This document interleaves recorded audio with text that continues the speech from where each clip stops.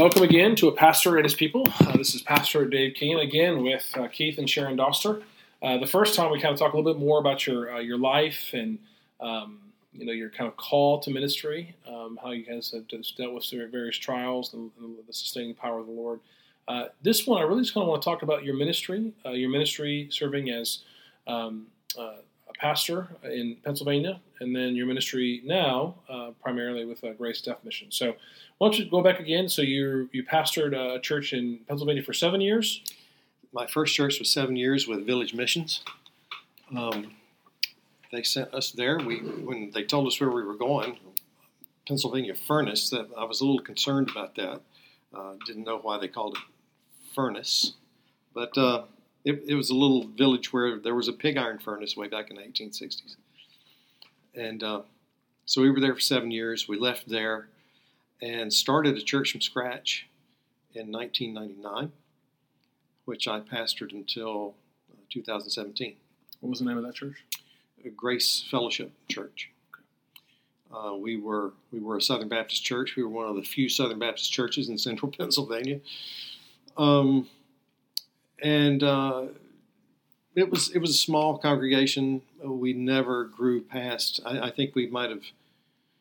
There was a time when we merged for 1 year with another fellowship that had split off from a church, and so during that year we were maybe 50 or 60 people. But then they went away, and so the church, the original church, never really grew past 20 or 25.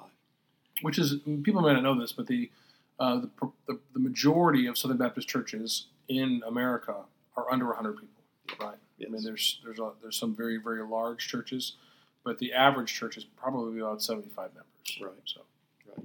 And I guess the thing that really, there's always a temptation to be discouraged when you go to church and so-and-so sick and somebody's visiting their grandmother, and so the congregation of 20 is now 12.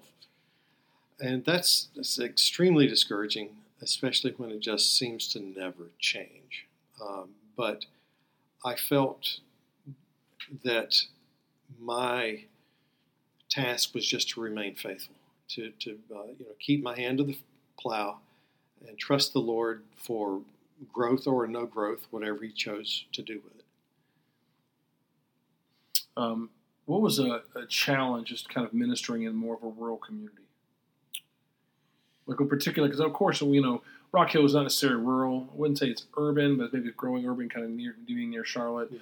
And there's different challenges being in more of an urban center versus being more in a rural community. What did you find some of the challenges, particularly for the gospel in that rural setting? I think generally speaking, people in rural settings they think of themselves as being more moral than all those evil people in the big cities,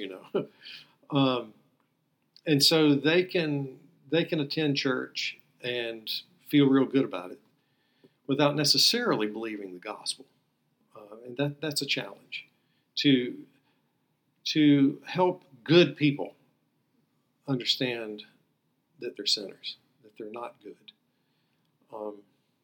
That was one of the challenges that we had in our first church. But with the second church that we started, I guess the greatest challenge was just distance. That particular congregation was so spread out from each other that it was hard for us to really have significant relationships with each other. One family lived 30 miles to the east and another family lived 25 miles to the west. And so they never saw each other except on Sunday morning. And so having any kind of real meaningful interaction between those was a constant challenge. We ended up having dinner together after every Sunday service. So that was a good time when we could discuss the sermon. We also had a Bible study Sunday afternoon. So, we were able to spend Sundays together, even if we couldn't the rest of the week. Obviously, you mentioned a little bit about discouragement. What is did you kind of deal with discouragement? Because obviously we know that there's a lot of people who are in ministry who are discouraged, right? It kind of seems to be a common case of things that I hear in my conversations with other pastors. How did you find hope in the midst of discouragement? Both of you, I would love to hear. I had to realize that I just had to stop worrying about growth. You know, the common, I guess the common conception of success in ministry is growth in numbers. And if you're not growing, then you're not succeeding. Well, that's not true. It finally had to take hold that faithfulness to the Lord and growing in grace and in the knowledge of the Lord is success. That's a successful ministry. When people are becoming more like Christ, you're succeeding regardless of how many people you may have. Because we know that the Lord Jesus' ministry had lots of crowds, and yet at the end of his ministry didn't have many people around him. Right. So how did you find hope and discouragement, Sharon? This just maybe sounds a little unspiritual, but I found that we, as a couple, needed time together, just to spend with each other, alone, and a lot. Sometimes we would just go off for a day or two, and it would refresh us, and we could pray together. We could just have a little bit of a break, and just come back. And, in that time of being alone and talking with the Lord, just being reminded that He is with us, and He will never leave us, and He will bring us through it. All the discouragements, every day of our lives. How long have you been married? 42 years.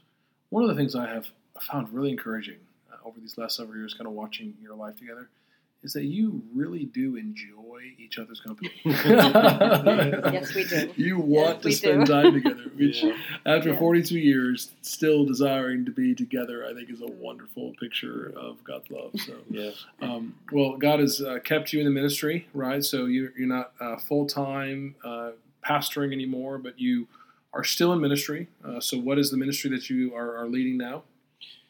Well, that's another long story, but we're working with deaf people in Mexico. We started a ministry called Grace Deaf Missions probably about 10 years ago. I don't remember exactly when we started it.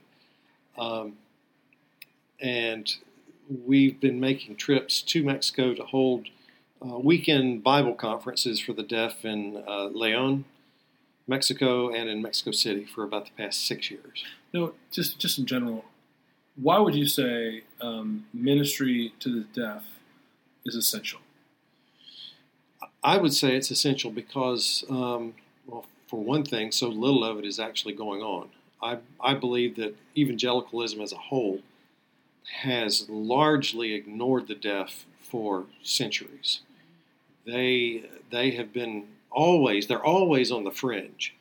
But even as far as the church is concerned, as far as the gospel is concerned, they've always been on the fringe. They're the last people group to have been thought of as needing the gospel. It seems that way anyway. And the deaf are everywhere, in every country. And if they don't have a language, or if they don't have a language that people understand, how can you share the gospel with them?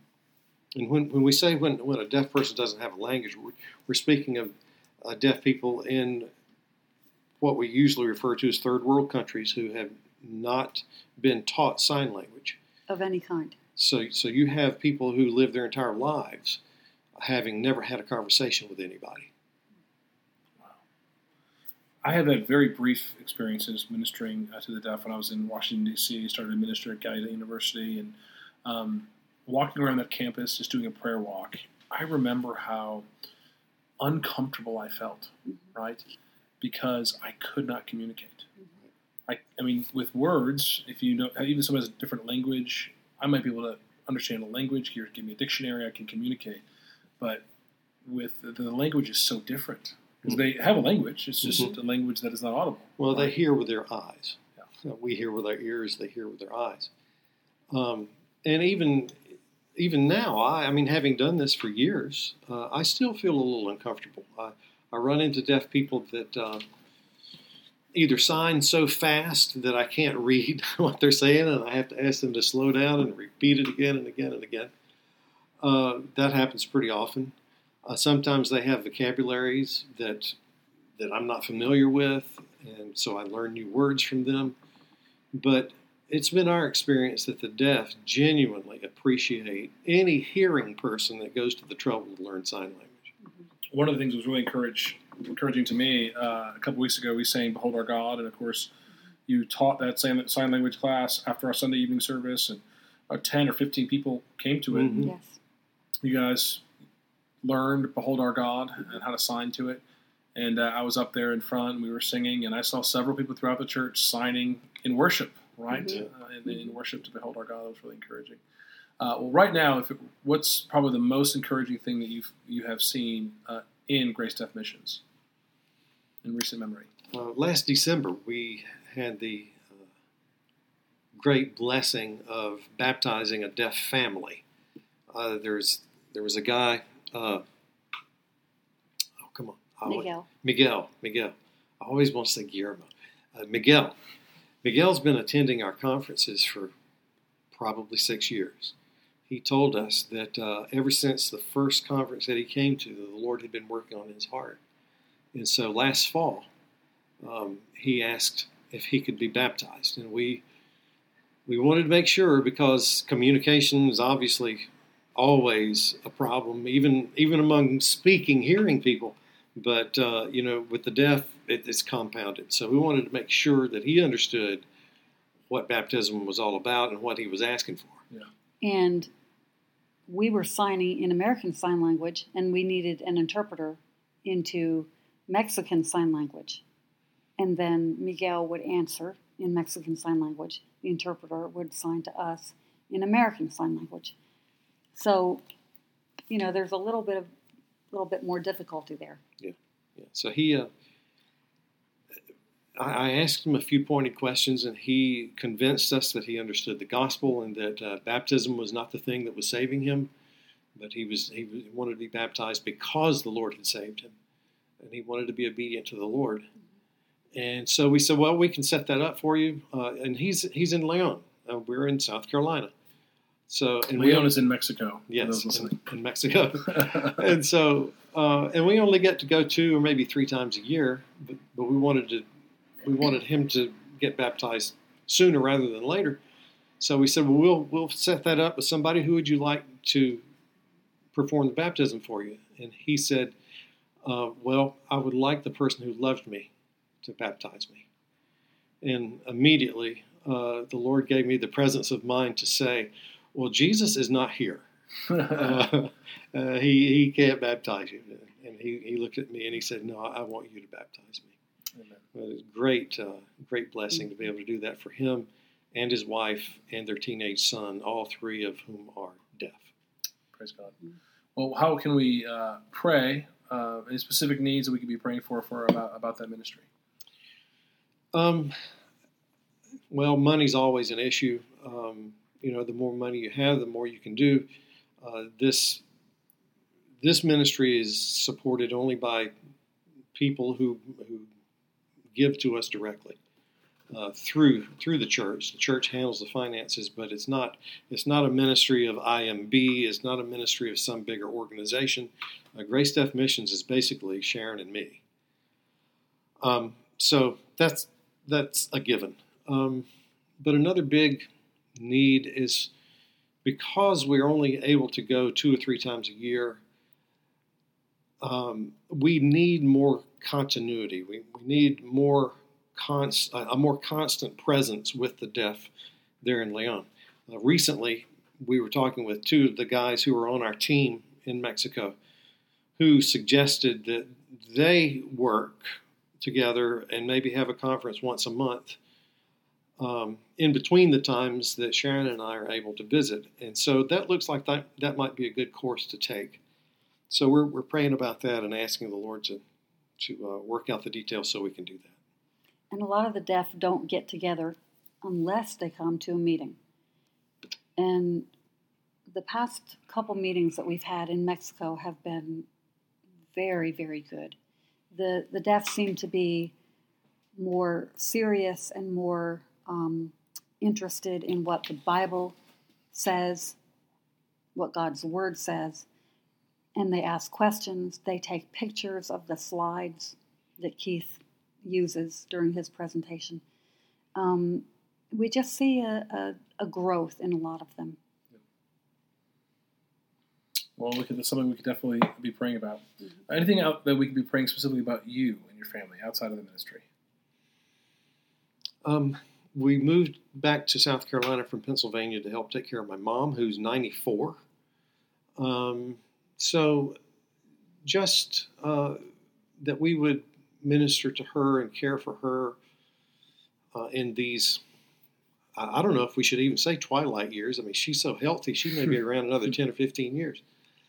We also live very near our son and daughter-in-law and our granddaughter, and so just that we would be able to minister to them and care for them now that we're here.